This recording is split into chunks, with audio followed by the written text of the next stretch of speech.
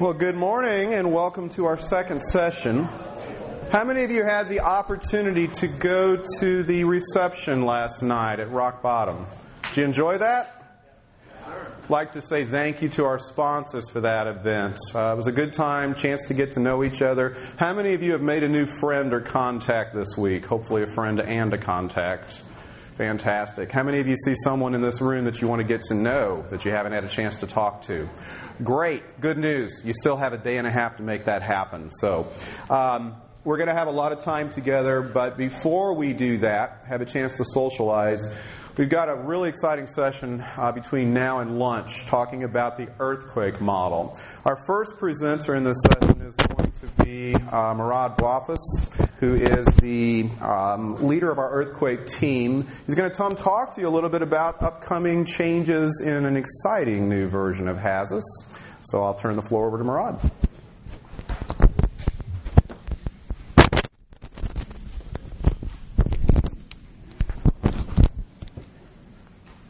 Thanks, Kevin.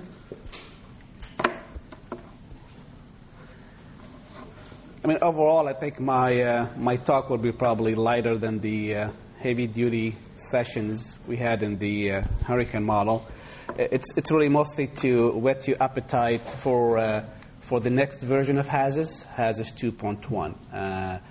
And I know this from the little survey I guess Eric did about the how many users had 2.0, that probably most of you don't have it yet. The good news is obviously that the 2.1 builds on 2.0, so if you are patient and you can wait a couple months when 2.1 is released, then you get all the features in 2.0 plus the 2.1 goodies, which I'm going to be talking about. Overall, we split the features in 2.1 in these major categories: usability, technology updates, attenuation functions, which is on the ground motion part, performance enhancements, and some data updates. Usability. Hazus obviously is three models. You've got the earthquake model, you've got the hurricane model, and the flood model. I think you would know by now that the three models are developed by three different contractors. ABS is doing the flood model, earthquake is Atkins, and hurricane is by IRA, and the shell is Atkins, which tries to coordinate the integration between three models. It's been challenging because the needs and the usability constraints, the type of input you give to each model is different. And I think across the different years there were some differences in the UI. In this version, we are synchronizing the UI in the three models to be exactly the same across the three models. We're doing that, though, only on the main level, which is the main menu you see horizontally, and what we call the level 1 menu. When you click in and second level menu, things get different because just the models are different. But anyway, for the main level menu and the level 1, all the earthquake, flood, and hurricane, except probably for one exception or two, they are exactly the same.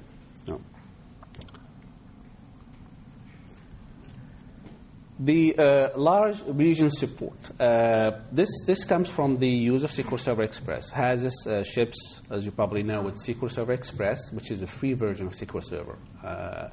The catch there from Microsoft is to give it to you for free, but there are some limitations. The main one is the database size. You cannot create a region larger than 4 gigabytes in SQL Server 2005.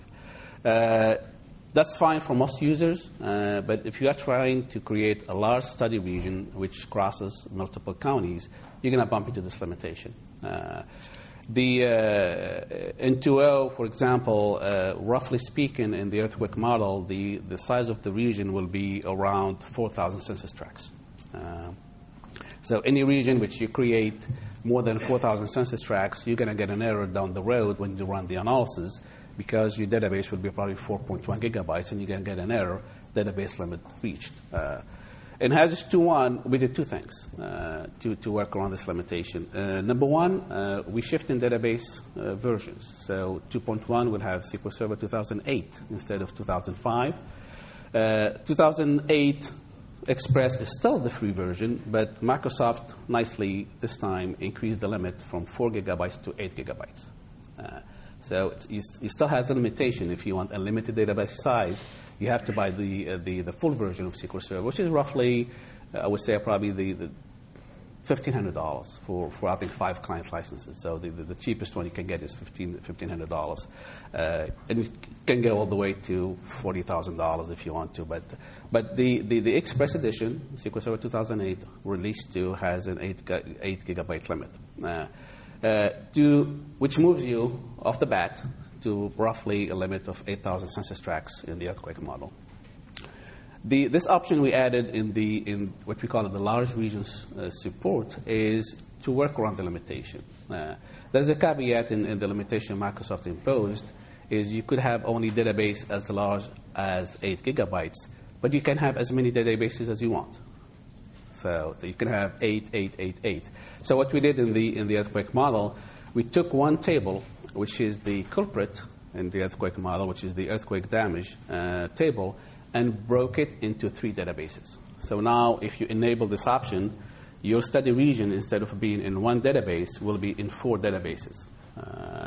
The size practically triples your limit from 8,000 tracks to 24,000 tracks, but there's a caveat in a sense that the performance will suffer a little bit because you are doing what we call cross-database queries. So this option is not enabled by default. In 2.1, you run exactly the way you did before, but if you run in multiple or big regions, you have to enable the option explicitly. You're going to gain some performance penalties, but at least you can run your region if you wanted to. On the technology updates, we group these as mostly what we do for ArcGIS and the operating systems. SP2 came out in ArcGIS 10, so that's supported in 2.1. We are still supporting Windows XP 32-bit. We'd like to drop it. I mean, it's a pretty old operating system, but I think a lot of users are still using it. And mainly our client, who's paying the bills, FEMA, is still heavily dependent on Windows XP. So we're keeping that in there. We're not really pushing anything new. We just test for it. Sort of like Speakly, just testing to make sure it works, but nothing new in there. Yeah. We're supporting the new Service Pack 1 of Windows 7, 32-bit. And the big update in 2.1 is we are, for the first time, compatible with the 64-bit version. How many people wanted the 64-bit version? Exactly.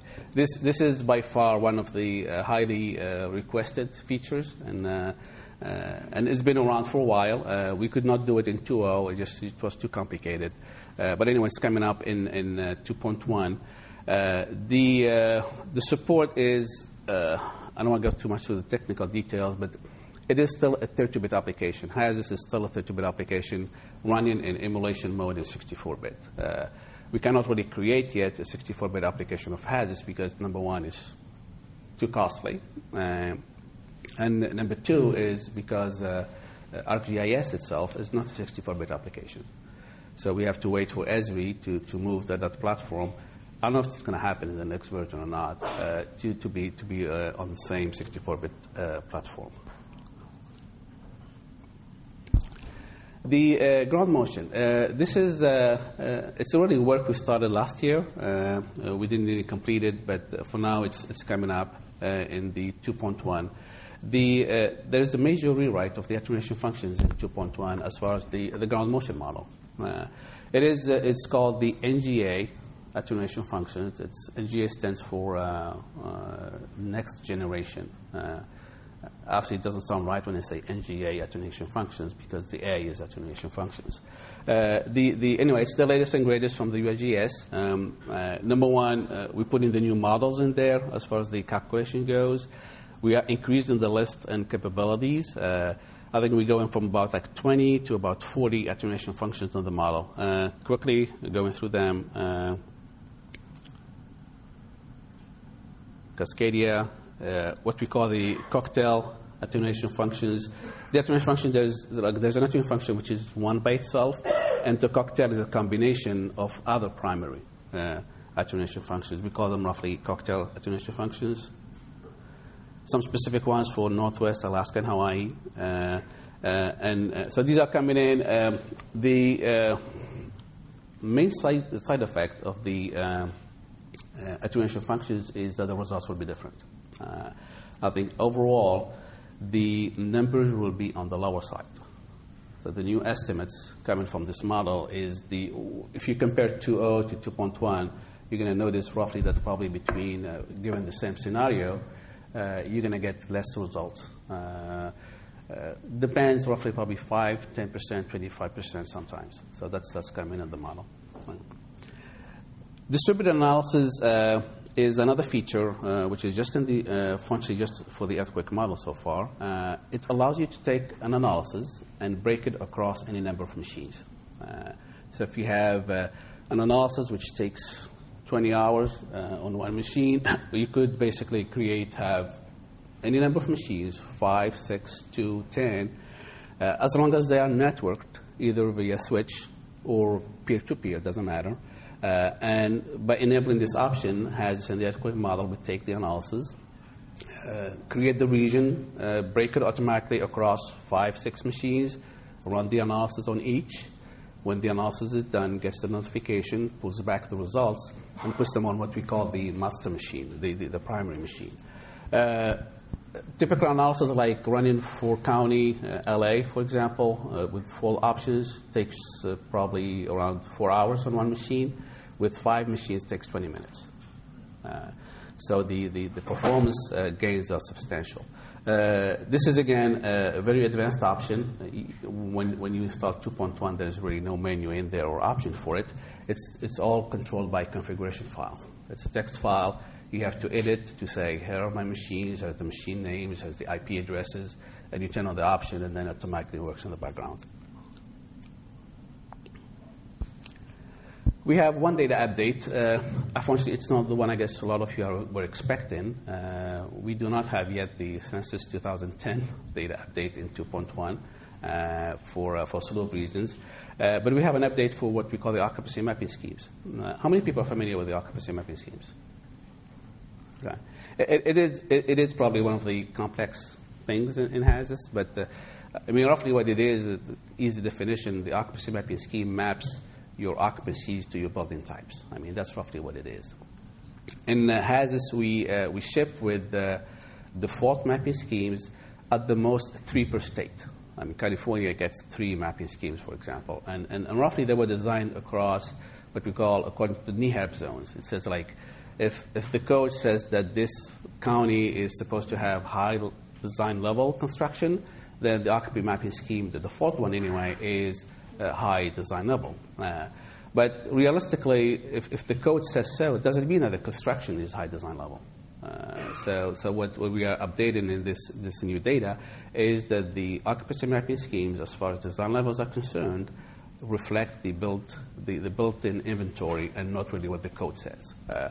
We didn't go that far just because of time constraints. We still have the same number of defaults. We could have really, if we had more time, could have created a default mapping scheme, one for each county, for example, because we had the data. But we didn't. It is still just basically California gets still three mapping schemes, and some of them have 1, but mostly 3 as a maximum. This is just a detail of the distributions we have, which drives the table with the new percentages. And if you guys want more technical details, I can really explain what goes into the system. Obviously, Hazus is not only the earthquake model. The hurricane and flood also seen some major updates in 2.1. I think Jeff already talked about them in the hurricane session, which is the new damage and loss for the user functions for the essential facilities, and the historical storm update. The flood model, which is probably coming next, there's analysis optimizations. Definitely the flood model will run faster overall in 2.1 than in 2.0. Level 1 automation to allow you to run the analysis for level 1 from beginning to end as one command. There's an update to the Manning's coefficient reference factors using the land cover data, and there's some big hydrology improvements specifically that went back to the AL analysis. For example, the 2 and 5 return periods have been removed. Some 25-year return period have been inserted, and there was some optimization of the analysis. And the AL option is coming back in 2.1, while it was removed in 2.0. Future trends, 2.1 is we started the beta testing. We expect to be for the public version to be released around probably the September 30th, last week of September, which is the end of our contract anyway. So these future trends is really post-September. I think overall, if we have to say where Hazus needs to be in the next few years, these are the major categories. Number one. Major methodology updates across 3 models: earthquake, hurricane, and flood.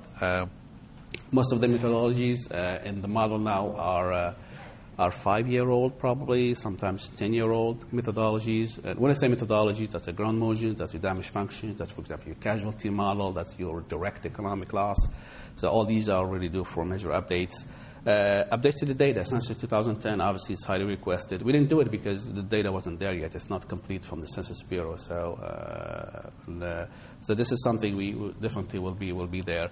And the census update is not really just you put in the new demographics. That's you getting the new boundaries, getting the new blocks, the new whatever the blocks which have died, the census blocks which have erupted were created in a sense. And all the occupancy mapping schemes, the demographics, a bunch of stuff. So it's a lot of work.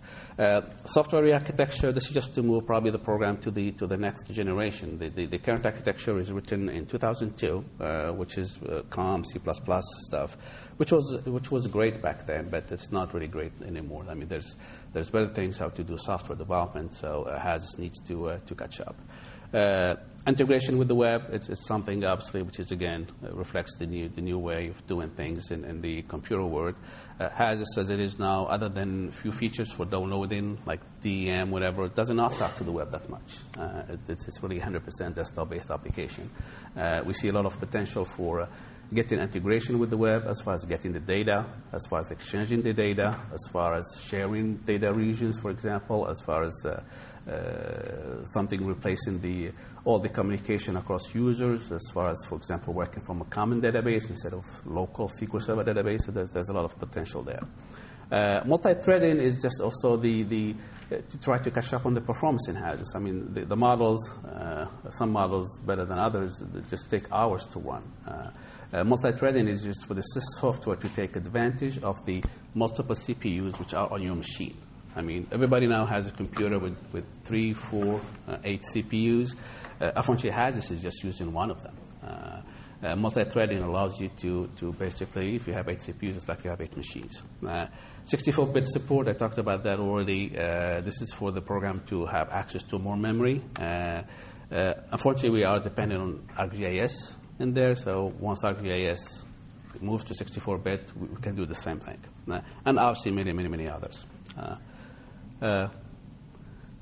I think that's my slide. That sounds good. I seem to be 2 minutes ahead of schedule, so you want to take questions now or later? You got 2 minutes. I don't know. I can take questions. I have 2 minutes in my slot, so any questions? Yes? Yes, I have a couple of questions. Thank you. I have a couple of questions. The first one is in regards to the possibility of including the correlation effect in the losses estimation. I mean, as you know, when we wish to produce the risk curve, the PML curve, in order to have future ideas of financial mitigation, that curve should be expressed in terms of probabilities and not necessarily in terms of ground motions. In order to do that, as you know, it's important to include the effect of the correlation. Are you considering, the first question, are you considering to provide this for the next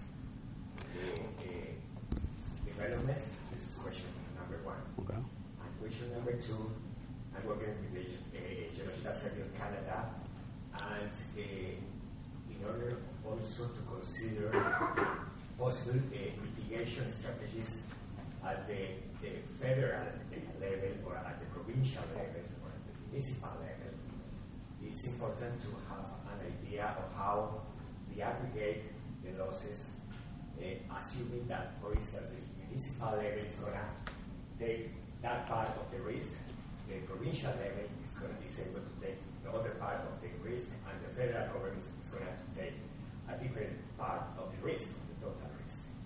To produce something like that, it is required that initially the software allows you to say what's the kind of co-insurance, similar to insurance, or a huge deductible, but that should be done by individual risk and not by the total risk, as you already know. Okay.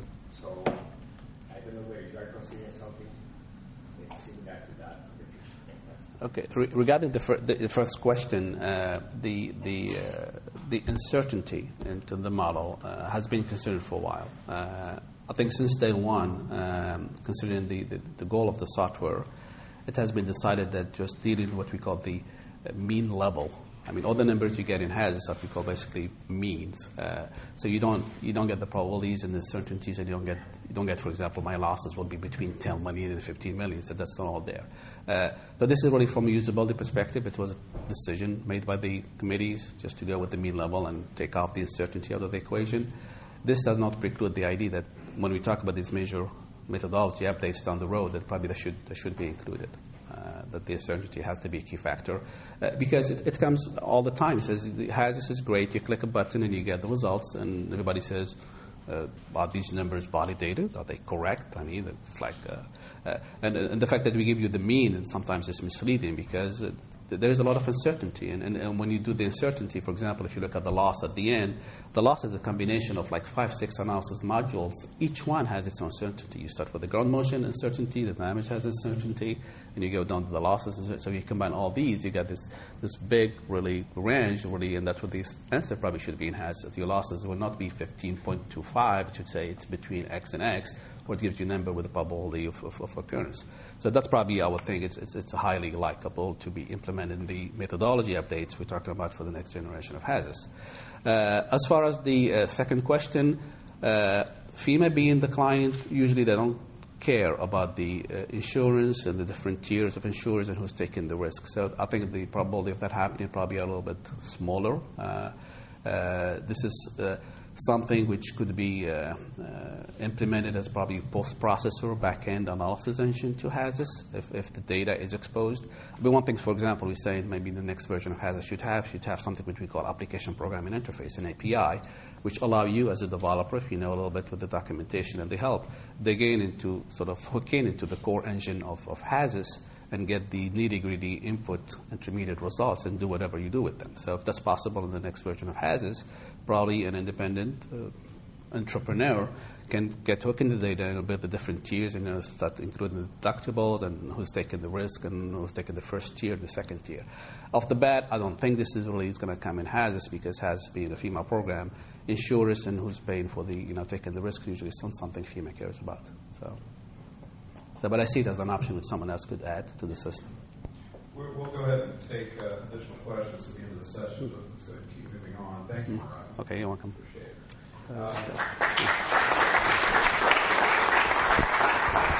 While Doug's getting set up with his presentation, I think we all really appreciate the hard work of Mariah and his colleagues. We would not be here today were not for their hard efforts. So definitely appreciate that. Take the opportunity that you have this week to interact directly with the developers of the software. I've had the pleasure of working with them on the education front for knowing them for more than a decade. And my experience has been they always are looking for ways to make the technology better. It is for us that they do this. So take that opportunity to share your ideas, because that's what this conference is all about. Our second presenter this morning is going to speak with us about the national level exercise. How many of you had any involvement? How many of you heard of the Newman Red earthquake? Is that news to anybody? Our good friend Doug Bausch here is with FEMA Region 8's office, an earthquake expert in Hazus for many, many years. He's going to talk to us a little bit about the national level exercise. Thanks, Doug. Okay, thanks. Yeah, this was a big opportunity for Hazus to use it at a really high scale. The national level exercises, this is actually the first one in which a natural disaster was considered. These used to be called top-offs for top official, but they're NLEs now. The next one will be a cyber terror exercise, but then after that we're back to hurricane, so we may have another opportunity to participate in the national level exercise.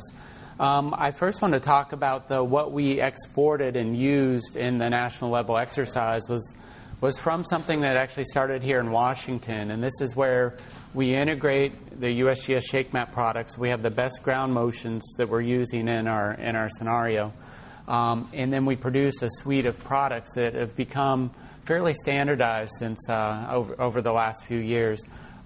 We supported a sound shake exercise here in 2008 with these same products and learn lessons of how to best display data and some of the new ways to display data that's very important, and developed a suite of 20 scenarios here in Washington. We followed that with a suite of 21 scenarios in Utah, and then a Nevada project too, based on a suite of scenarios. And all of these demo projects had improvements to the inventory. We learned some lessons on how to improve those, and we improved the inventory nationally for especially the essential facilities and some of the HSIP improvements that I'll talk about that we also use for NLE in the bigger May Center catastrophic planning projects. So one of the big improvements nationally is integration of HSIP, the Homeland Security Infrastructure Protection Data Set. This was developed after 9/11, and there's a significant investment from DHS every year in improving this inventory. It's limited right now in terms of licensing, and we're able to share it with disaster eligibility and for anybody who has an HSIP license. And there's a new product called HSIP Freedom that we're hoping to share a lot more openly. But it allowed us to improve nationally the essential facility and critical infrastructure data sets. And we also improved with that some of the general building stock inventory and the occupancy categories for hospitals, police, fire. So COM6, EDU 1 and 2 were improved, and Gov 1 and Gov 2 were improved at the general building stock level. HSIP it's now improved in terms of completeness. It's a standard across the emergency management community where everybody's using HSIP both inside and outside of Hazus, so it allows some common data to be used. But it has a gap in actually giving us the vulnerability attributes that we need in Hazus. So it'll give us a great location for that hospital, often on structure, no longer geocoded and in the street, which is important for the flood model to have that degree of accuracy. But it doesn't give us when that hospital was built or the seismic design level or some of these vulnerability attributes. And we've been working with them and hopefully are going to be adding some attributes that would be helpful. So those demonstration projects went into an SOP. And I presented this last year in Indianapolis and talked about the projects and the map templates we developed with URS and others. So this documents how we take those results from Hazus and produce these standardized products, which we exercised in NLE. A little bit of background on the hazard for the New Madrid region. Sounds like many of you are already familiar with it. NLE was also picked for 2011 because it was the 200-year anniversary of the first one of the sequence occurred in December 1811. And it occurred on 3 different systems. You see the southernmost system is called the southwest segment. That red line is the real thrust segment, and then the northeast segment as well. So we modeled 3 7.7s and then chose the southernmost segment to use for the actual NLE exercise, the southwest segment, a magnitude 7.7. And that had the most in terms of losses. It impacts Memphis greatly, catastrophic impacts in Memphis. So of those 3 segments, it actually had the most losses. Ground motions reached St. Louis, but not at that same catastrophic level as we hit in Memphis. Liquefaction was critical in NLE and actually modeling New Madrid. This is the biggest area of liquefaction potential in the world. Today, you can still see sand boils from 1811, 200 years later, around New Madrid, that picture in the upper left. And the picture in the lower right is the modern day analog for that. That's the Christchurch event where we had extensive liquefaction and flooding-induced liquefaction, extensive losses as a result of liquefaction. It floods the entire potable water system and sewer system with sediment, floods everybody's basements with sediment, and introduces a lot of damage into the losses, and in fact doubles our losses for the New Madrid scenario. So liquefaction was critical in incorporating, and it took a while to get a good liquefaction susceptibility product, but I'll show that and how we led up to it. So leading up to NLE, actually first started in 2005 when the USGS first produced the shake maps for these scenarios. We demonstrated how we would get credible results in Hazus with the shake map input for these 7.7s. This happened to be just before Katrina struck, and when Katrina struck, one of the big lessons in the post-Katrina Emergency Management Reform Act was that we were doing Hurricane Pam before Katrina struck. That was an exercise scenario based on a hurricane striking New Orleans. But it wasn't an especially well-funded activity. There wasn't a lot of high-level participation in it. But the lesson learned and incorporated in the Post-Katrina Reform Act was that this catastrophic planning is critically important. We can have credible scenarios before these events and learn from them. So since then, we've had a significant amount of funding that's focused on catastrophic planning.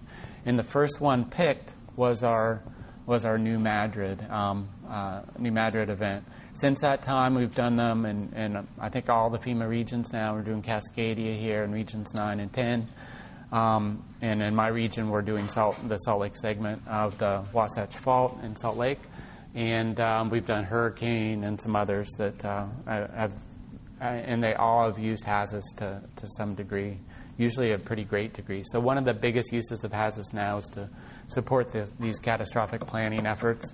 The catastrophic planning effort for New Madrid actually started shortly after Katrina, and the modeling part of it was led by the Mid-May Center, the Mid-America Earthquake Center, with some of the downstream modeling from Sandia. But they heavily used Hazus.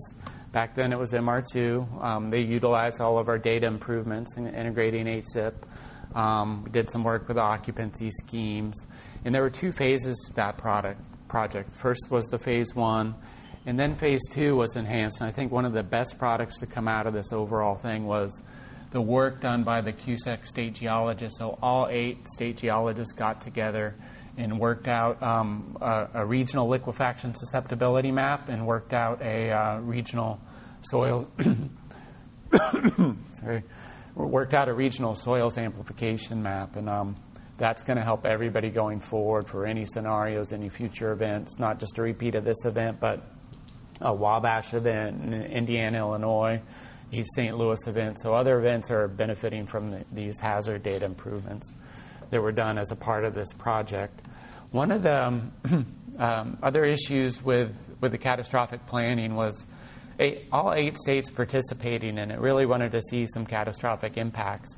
And I showed those 3 segments and the 3 events, and they don't all get catastrophic impacts if you take those one at a time. So in the catastrophic planning, they combined all 3 events into kind of one major event as not just a worst case scenario, but for worst case impacts in all 8 of those states.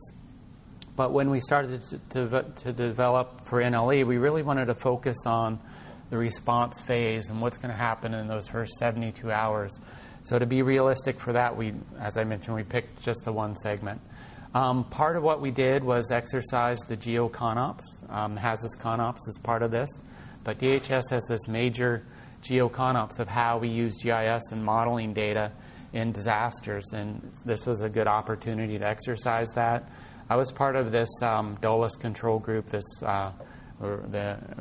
MCC, the Master Control Cell. It was a group of about 400 of us out by the Dulles Airport in a hotel, and it was a 24/7 operation. We were designing the injects and feeding those to all the players.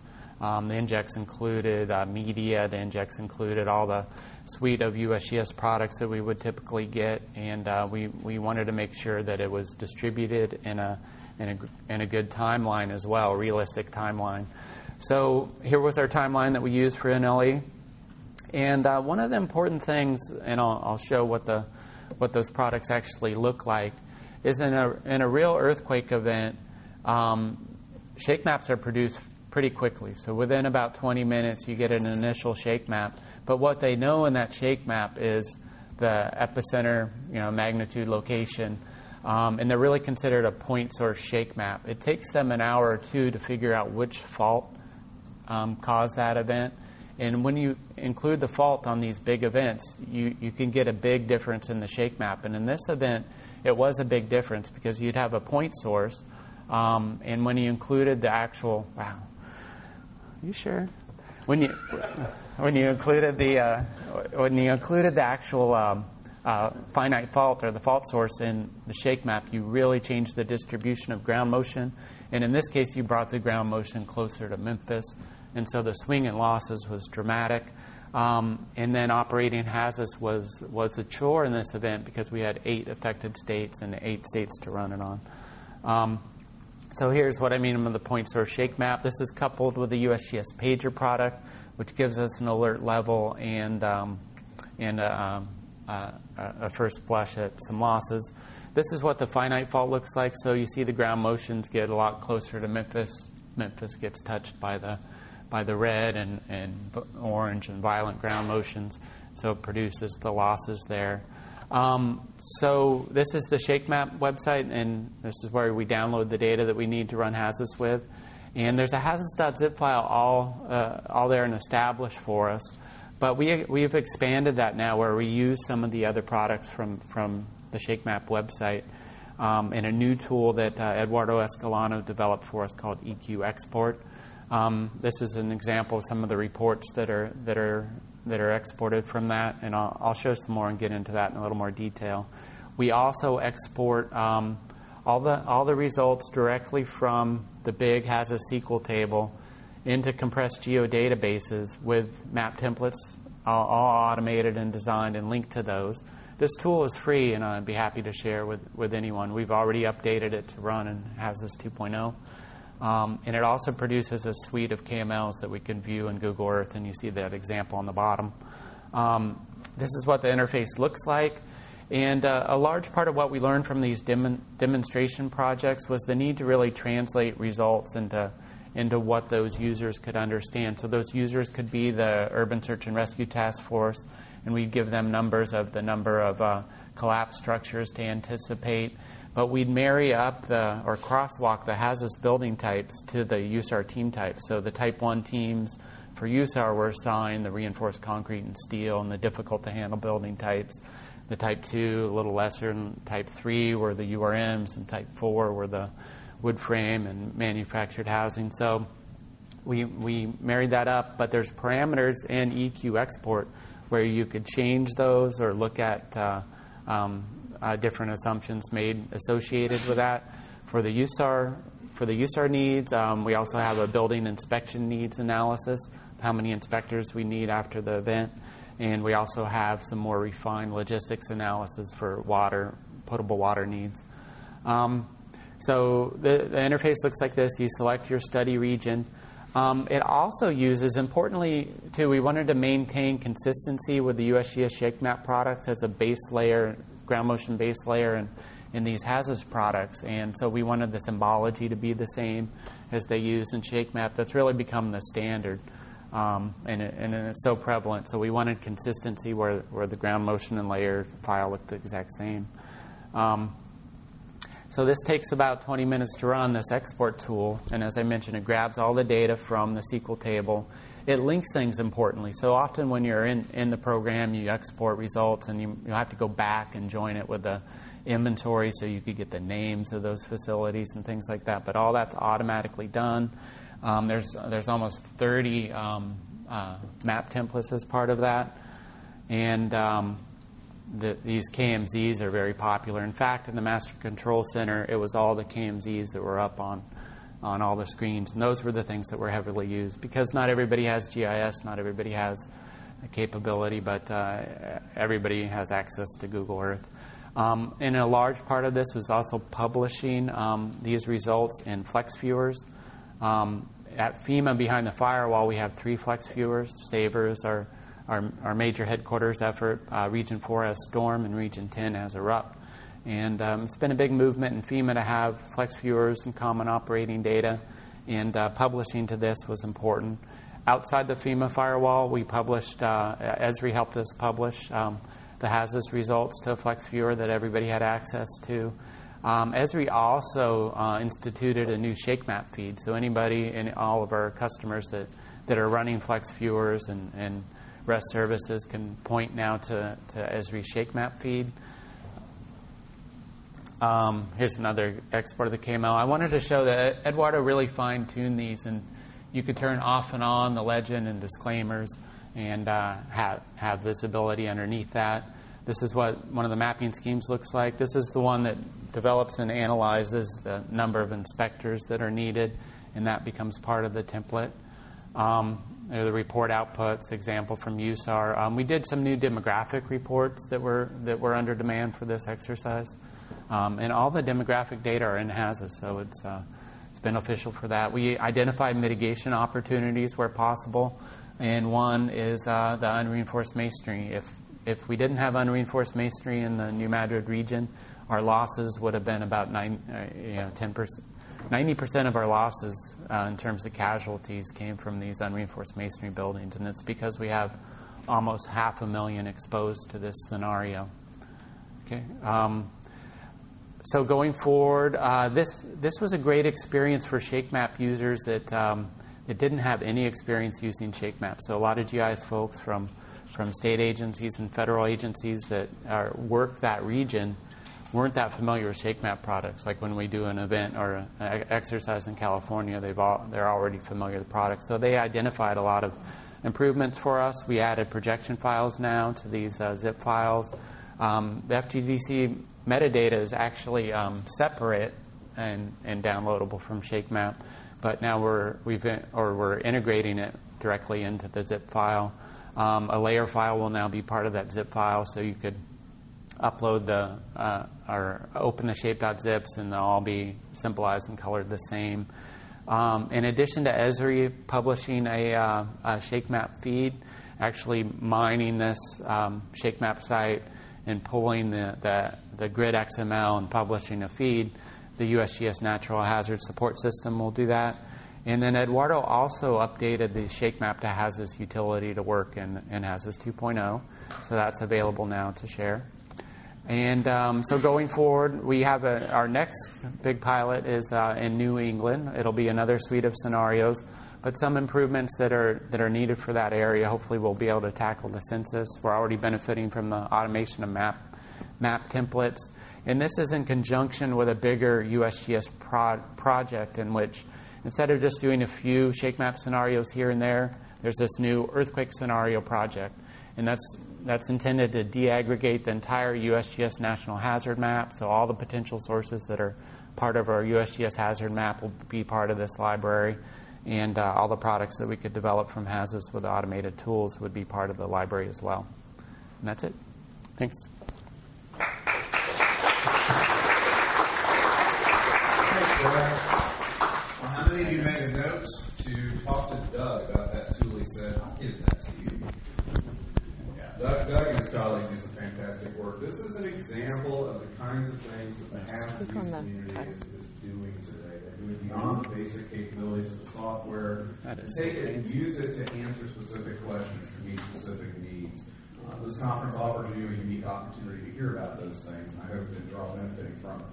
How many of you, I'm sure everyone in this room remembers the recent catastrophe in Japan with the earthquake and tsunami. Clearly, that brought the relationship of earthquakes and nuclear power plants right to the forefront. There's been a great deal of research, priorities certainly, in making sure that we understand what those implications are. Hope Seligson, our next presenter, is going to talk to you about a project that she's been doing with Hazus and the Diablo Canyon area to address some of those types of issues. So, thank you. Can you hear me in the back? Yay! Okay. I'm going to talk to you today about a project that was conducted last year, actually prior to the Japan earthquake, but it certainly got a lot more attention after March 11th of this year. This is a project that was conducted for Pacific Gas and Electric, and as you can see by the logo soup here down the right, we had a lot of support and participation from a number of organizations.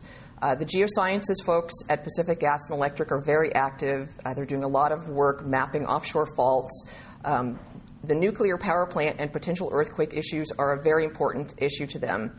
And this project was supporting one of their ongoing efforts, which I'll tell you about in just a second.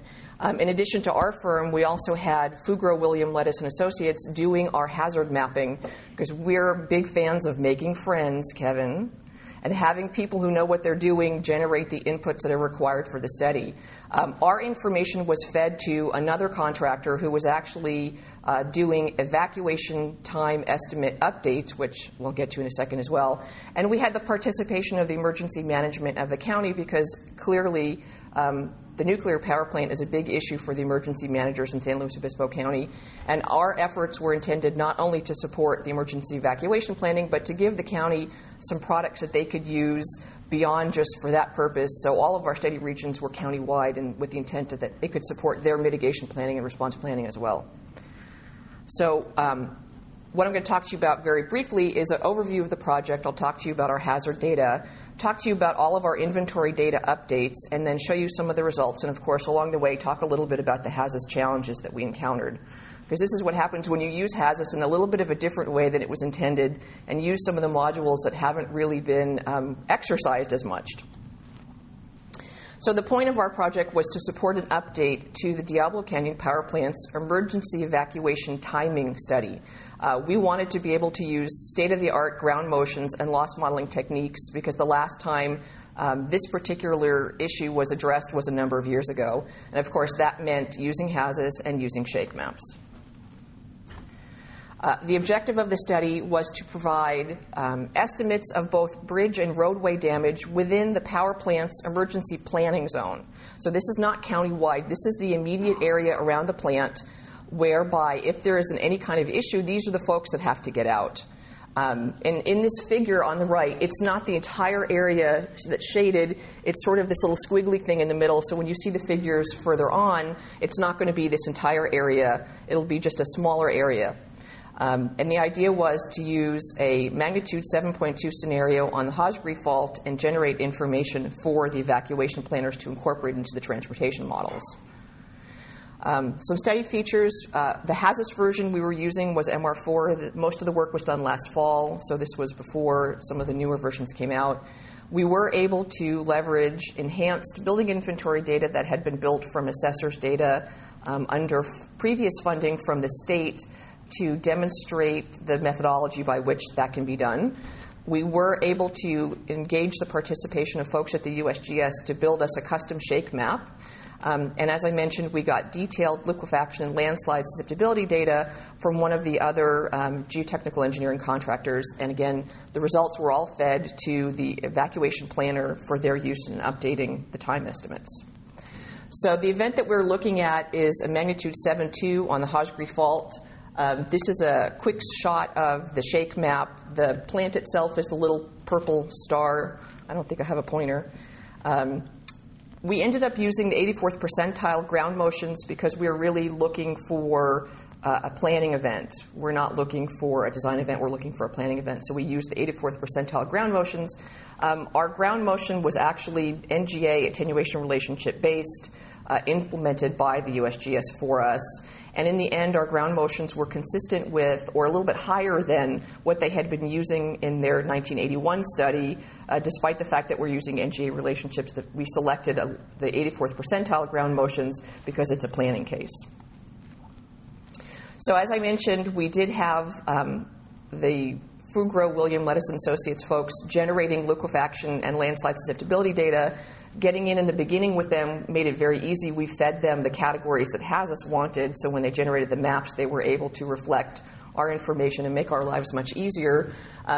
What you can see here is this smaller emergency planning zone, and the very bright red shows you the area subject to liquefaction. So you can see we have a significant issue up around Morro Bay of areas of very high liquefaction susceptibility. As well, we have some beach communities down to the south, which also are subject to liquefaction. And the idea is if there's any kind of reason to evacuate the plant, all of those people have to get out, and they're all going to be going east, which is not necessarily going to be easy if you've got a lot of liquefaction. Landslide susceptibility was also mapped by Fubro, both for wet and dry conditions, and there's a big difference in the landslide susceptibility in this area if it's wet or dry. This is the dry map, but as you can see here on the right and the left, we have a much bigger issue if we have a wet season. And as you'll see in the results as well, it does make a big difference, and we wanted to be able to capture the range of impacts in the case of landslide. If you're familiar with Hazus, you know that the default bridge data is pretty good. It's derived from the Federal Highway Administration's 2001 National Bridge Inventory, but it was 2010, and we wanted to be able to reflect mitigation, replacement, and new construction. We got great cooperation from both Caltrans and the County Public Work folks, who were able to give us information on their retrofit programs. 22 of the state bridges had been retrofit, 5 of the county bridges had been retrofit, and 8 of the county bridges had been replaced. All of this information was imported into the database to allow for a better picture of the losses. And in fact, the city itself had built a new bridge, which didn't appear in the database, so we had to go through the exercise of adding it. But in the end, I think we had a better picture of the bridge inventory than was there to begin with. For roadways, we had a bit of a challenge. If you're familiar with the Hazus default data, you know there's major highways only. We're really looking at evacuation for a small area, and we wanted to be able to consider streets, 2-lane roads, surface streets, all of that information. As you can see, the top graphic is just the default highway data. The middle graphic shows you what's in Esri's data kit for this area. We were very fortunate that level of detail is available from Esri. We use that information and ported it into Hazus. And then within the plant itself, within the Diablo Canyon Power Plant, because we're also concerned with making sure that the folks at the plant can evacuate out if need be, none of that information appears in the public database, but the geotechnical contractors had done enough work on the plant that they had a street centerline database. So we had to stitch together these 3 different levels of roadway information to create a database within Hazus that would allow us to do our evacuation planning. One of the challenges we ran into was the fact that the roadway geodatabase import, it did not work in MR4. Luckily, we still had an installation of MR3 floating around, and it was functional. So we were able to create the custom roadway information in a study region in MR3 and then export it and get it into MR4. So sometimes it's good to keep your old versions of Hazus around. Little tip. With regard to buildings, as I mentioned, we replaced the general building stock inventory data with one that had been built from assessors' data under funding from the state in a previous project. Interestingly, in the urban counties in California, if you do the same replacement, you find that the default data underestimates the exposure. San Luis Obispo is a little bit more of a sleepy bedroom kind of community, does not have as much infrastructure, it's not quite as urban, and we found that the default data actually overestimated the exposure, particularly in the industrial category. They had it way wrong. So that was very good for give it a better sense of reality and make it more realistic to the county folks who are going to be using this data as well. And the guidelines that tell you how it was that we do this replacement from assessor data is something that's been publicly available on the web for quite a long time, and the link is provided in the presentation. So what happens to San Luis Obispo County in this large Hazus event? Well, if you focus first on the left-hand column, which is damage just due to ground shaking, this is countywide. You can see that we've got more than $300 million worth of building damage. When you add the building-related direct economic losses, it comes up to about 450. Things that are of interest for evacuation planning perhaps are buildings in the complete damage state, where buildings may collapse, they may block roadways, you're going to have emergency services personnel trying to get in. There's about 70 of those. Okay? If you look in the columns to the right, this is when we start adding in the information about liquefaction and landslide in that emergency planning zone. So the difference between the two sets of numbers is exclusively due to additional damage due to ground failure in those zones. Under dry conditions, our building damage goes from 300 to 360 million. Under wet conditions, it comes up to 470 million. These are still low because we're only looking at liquefaction in that small portion of the county. But it gives you an idea of how important these secondary hazards can be to building damage. More importantly for evacuation, if you look at the buildings in the complete damage state, shaking countywide produces 70. The addition of liquefaction and landslide in the planning zone bumps that up to 200 in dry conditions and as many as 400 in wet conditions.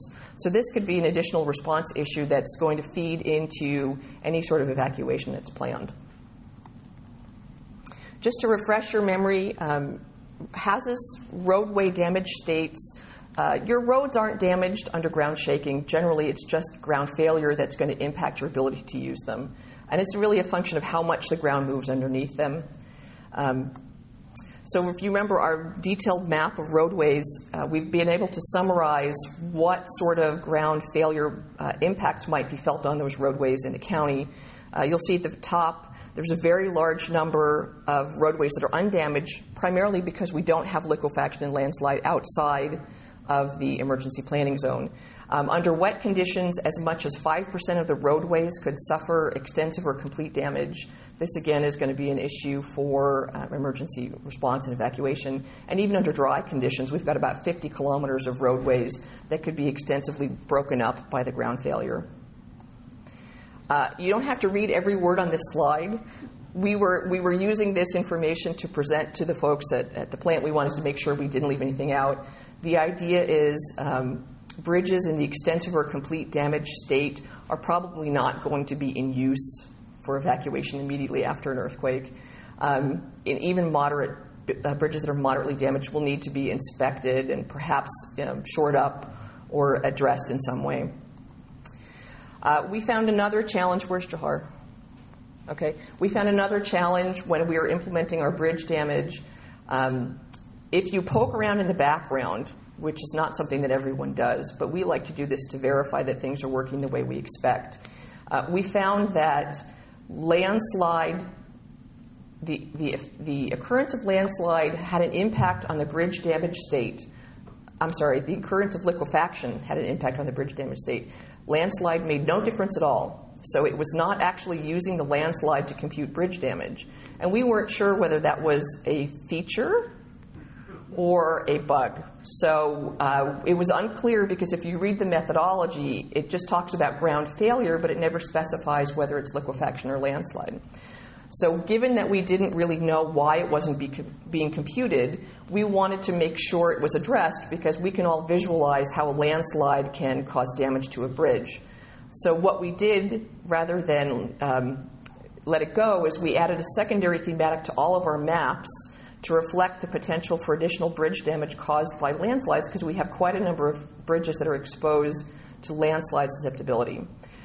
We used the thresholds for ground failure for bridges that are implemented in liquefaction, so we were trying to be consistent with the existing model and to identify bridges that were likely to have additional damage, where additional damage was possible, and where it was unlikely. So we just wanted to make sure that we didn't overlook the potential for causing damage due to landslide. So I'm not sure if you can see this in the back. Basically, it tells us how under dry conditions our bridges are damaged. And what we're looking at is the probability of at least moderate or greater damage, because we're really looking at those bridges that have potential to impact evacuation. Under dry conditions, it's not that bad. We have 2 bridges that have a high likelihood of moderate or extensive damage. And it turns out that one of those bridges is already scheduled for replacement in 2013, but both of them are outside of our planning zone. So under dry conditions, it really doesn't look that bad. When you look at this on a map, we can see a couple of things. We've tried to highlight areas where the roadways are of interest with blue arrows and where the bridges are of interest in pink arrows. And you can see that area of liquefaction in Morro Bay has a significant issue. So those folks may have a little challenge getting out. But you can also see that there's some bridges on major roadways that have not insignificant probabilities of damage. And all of this information is then fed into, really, 2 minutes?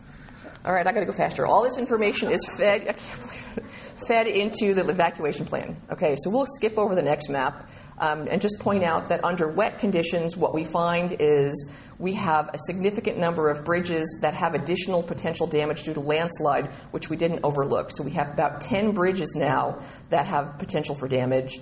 You can see there's a lot more arrows on the map, but I don't have time to tell you about them. So that's okay, I'm almost done. So with regard to how this information was fed into the plan, we fed the information on bridge and roadway damage to the folks doing the transportation modeling. They used that in conjunction with their traffic models, with their transportation models, to look at how much evacuation times might increase because of this potential damage. And in some areas, the impact was minor, and you can imagine that those are the ones, to the east, where there wasn't a lot of damage. But in the areas of significant roadway and bridge damage, they were looking at least a 3 to 4 hour increase in evacuation times, which is something that could be of concern in the post-earthquake environment. We can take questions at the end, but Stunishenko from PG&E will be here tomorrow. You can also talk to him as well. Thank you.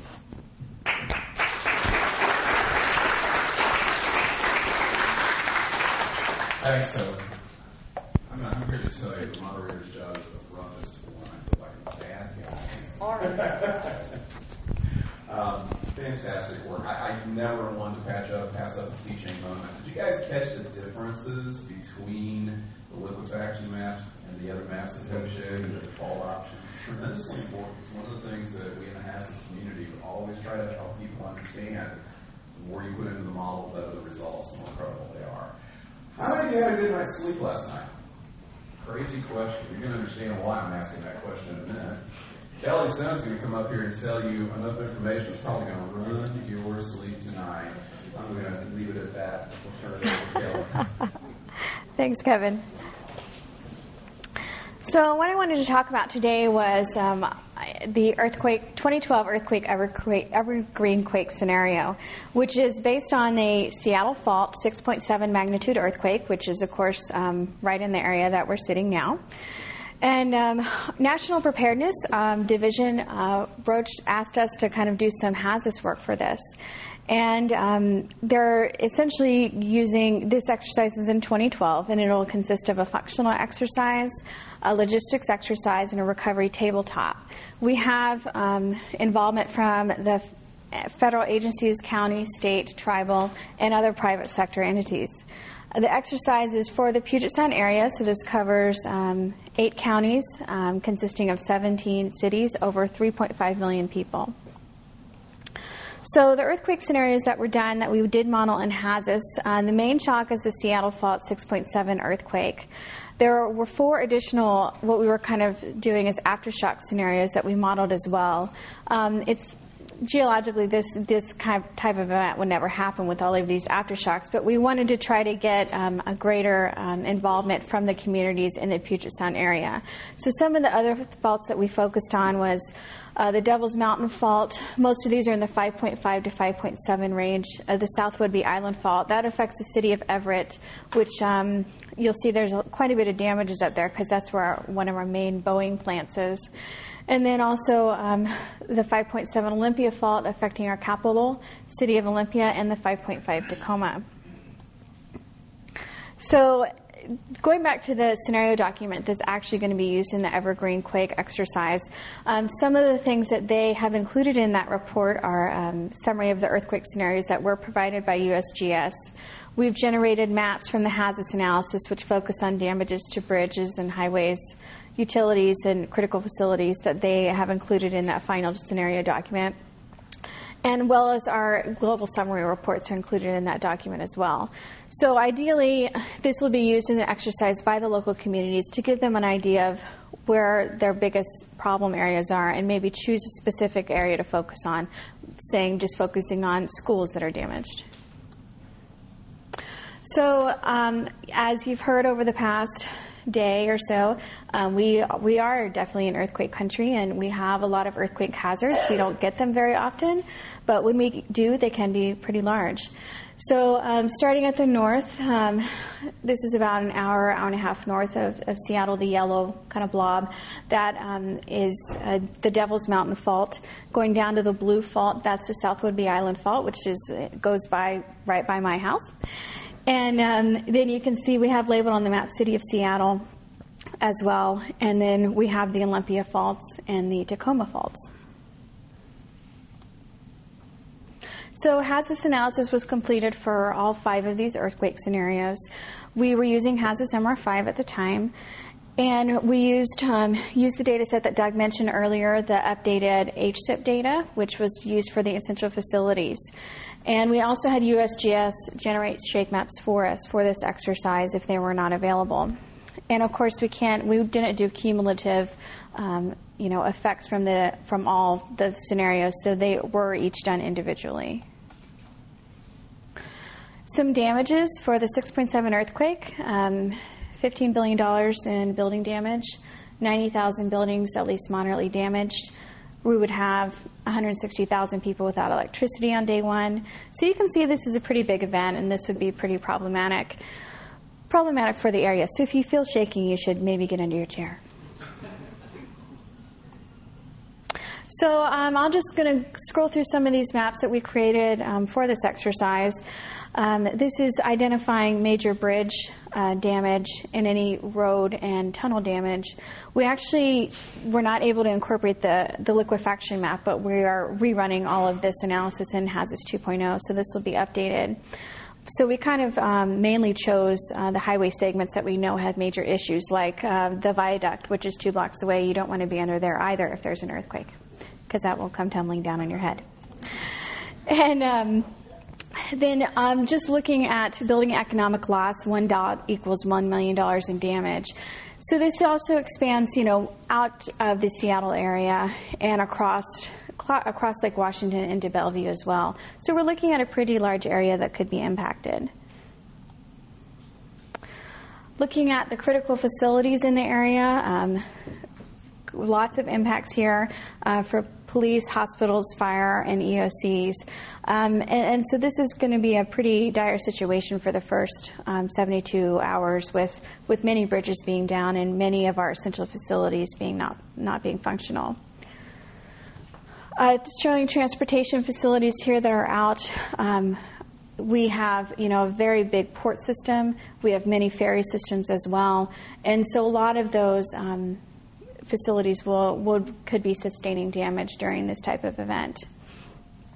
And also I'm showing in the back here the shaking intensity. So that gives you an idea of kind of the area that would get the highest shaking intensity. So here would be looking from severe to violent shaking, since we are pretty close to being on top of the fault. This map shows the liquefaction data, which we haven't incorporated into Hazus, but we will in our next analysis. And we have a lot of oil and gas pipeline that's coming from the north, as well as electrical transmission lines and water lines. So there's severe potential damage to those utilities that we require. So that's just kind of a little preview on the Seattle fault scenario. You can see more of those maps. They're actually in the map gallery. That's it. And so looking more at some of the aftershock scenarios, Devil's Mountain Fault, that's more of a farming community. So we had about $165 million in damage. The South Whidbey Island Fault, again, that's where that Boeing facility is. So we're looking at higher damages around $1 billion. And then Tacoma and Olympia are smaller faults. And around Olympia, our capital, we could be getting 500 million. So not only do we have the earthquake risk, of course, we could have a tsunami generated from that earthquake. And the green dot on the map is where we are right now. So if you are outside and you feel shaking, I would run uphill to get away from the water that could be coming behind you. And so this is just one type of tsunami. We also have a tsunami inundation as well from our Cascadia 9.0 earthquake. So there's many earthquakes to be had. Another risk that we have in the area is we have many dams and we have many levees. So during an earthquake, that's a large concern of dam failure or levee failure, and we would see quite a bit of flooding. So on this map, everything, the little yellow lines are rivers that do have levees on them that could potentially fail in an earthquake event. And many of our dams in the area are also earthen dams, and so they could be affected as well. So that's just another secondary concern that we need to be aware of. So some of the lessons learned on this analysis, again, we didn't incorporate the liquefaction map, but we're fixing that now. The other issue is that this was presented to the communities that are involved in this exercise, and some of them wanted higher magnitudes, and they wanted the most damage. So we did have to make some adjustments for the Seattle or the South Whidbey Island fault. We increased that from a 5.7 to a 7.4. So obviously that's going to give quite a bit higher damages. And we want to make all of this data available to the communities. Anybody here, we're perfectly willing to share any of this data as well. And also in the exercise, secondary hazards weren't incorporated. So looking at tsunami or levee failure or anything like that, they weren't incorporated. And that's something that would be helpful to look at in the future because we do have so many dams and levees. So I also wanted to, not only brief you on that, but take this opportunity to tell you what's going on in Region 10. I'm the lone Region 10 presenter. So I wanted to let everybody know what we're doing in the region and how we can help you and, get some training on Hazus and get more informed as well. So one thing that we're doing, I mentioned the Cascadia subduction zone. We are doing some Hazus runs for that, focusing on Washington and Oregon, which is going to be included in a Cascadia subduction zone operational plan, and that's being done here at the region. We've also, within the region, we're doing kind of a monthly Hazus Day, and the goal of that is really to try to get all of us in the region that do GIS to really get them up to speed on Hazus. So if we do have an event, they can run it. And we're also trying to get a good inventory of all of the Hazus models. We have many Hazus models, that were done in MR3 and MR4, and we're trying to update them all to 2.0. And we also have many general building stock updates as well. Our contractor, STAR, has done about 7 counties for us in Washington and Oregon, and we have done quite a bit as well. So trying to get all of that updated and really share that with the state and the locals as well, so we're all working off the same kind of data set. Doug mentioned our Erupt viewer. That's our Flex viewer here at the region. We're trying to essentially get various Hazus analyses ran to put that in the Erupt viewer. So if we do have an event, that's something we can look at right away and maybe get an idea of where we do need to focus on evacuations or where we need to focus on providing food and water. And following along with that same thought, we've developed run cards at the region, which are for our regional administrator and our upper management. And this gives them an idea of, on a specific event, for instance, the Seattle fault, what kind of damages they would be seeing, how many people are displaced, how many people are without power.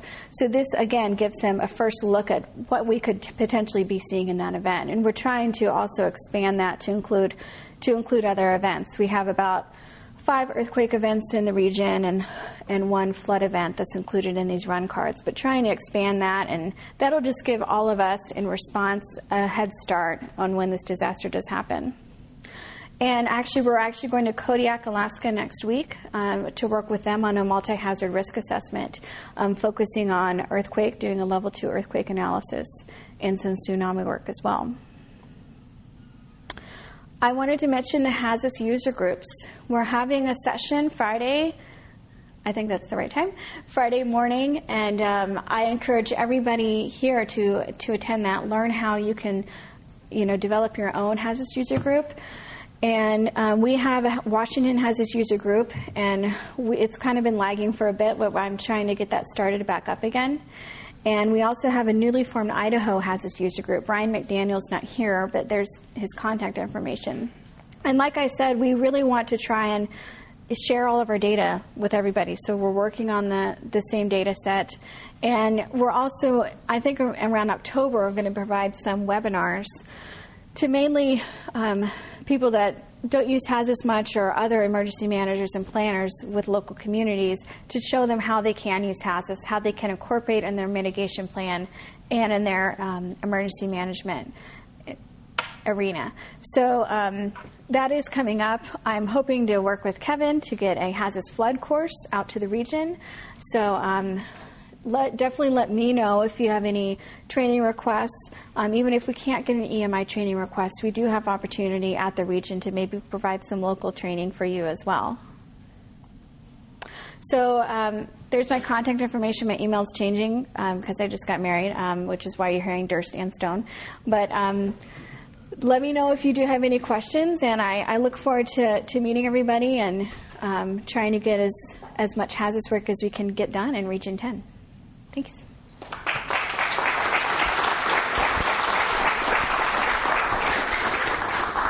Thanks, Kelly. I'm guessing Kelly probably is carefully hidden away from the Seattle Service Bureau. Everybody going to sleep all night? This is all important. We know it is. There's some tremendous things, lessons learned I hope you came away with over the last few minutes. We do have a few minutes for questions. I'd love to take them for any of our presenters. Any questions? But don't run off, because when we get through questions, we have a very important announcement here at the end. Question? Question. I was wondering if you're putting down information models. Did you use Hazus guidelines for generating those models, or were there information contractors generating those? Can you tell us were they done using Hazus guidelines, and if not, how did they compare? Yeah, we had a meeting beforehand so that the folks doing the liquefaction and landslide hazard mapping knew what the categories were that Hazus wanted to see. And so they were very careful to make sure that they could get the information into those categories. And it's a bit of a challenge because the emergency planning zone is both county land and also within the plant. That's why if you saw the list of PG&E geosciences folks' names, all of them had to provide input on how to really reflect the liquefaction and landslide on the roadways in the plant. We wanted to do county-wide liquefaction and landslide. There's no data available for that particular county to let us do that. So these guys did strip maps on all of the roads. So we gave them road base, and they did strip maps for us to make sure that we were getting what we needed for the study. So there's a lot of interaction up front with the geotechnical contractor to make sure what they gave is leaked right in. And I'm telling you, if you have the opportunity to do that, work with them up front, because it's a lot easier for them to build it into the right categories and for you to try to figure it out later. Other questions? Feel free to back and talk. Kelly, how did you come up with 6.7 magnitude for Seattle quake? Was it for probability or what? That was chosen by the exercise committee. I don't know, Gala. I don't know if you have any other input.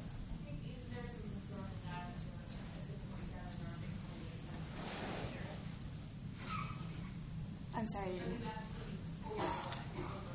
7.2 or something else. Yes.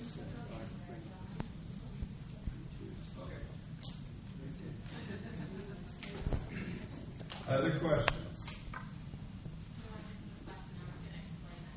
Oh, okay. Hold on a second. I know everybody wants to hear this.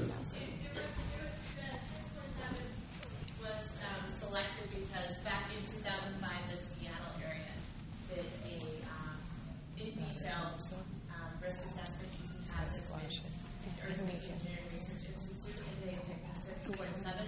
So we just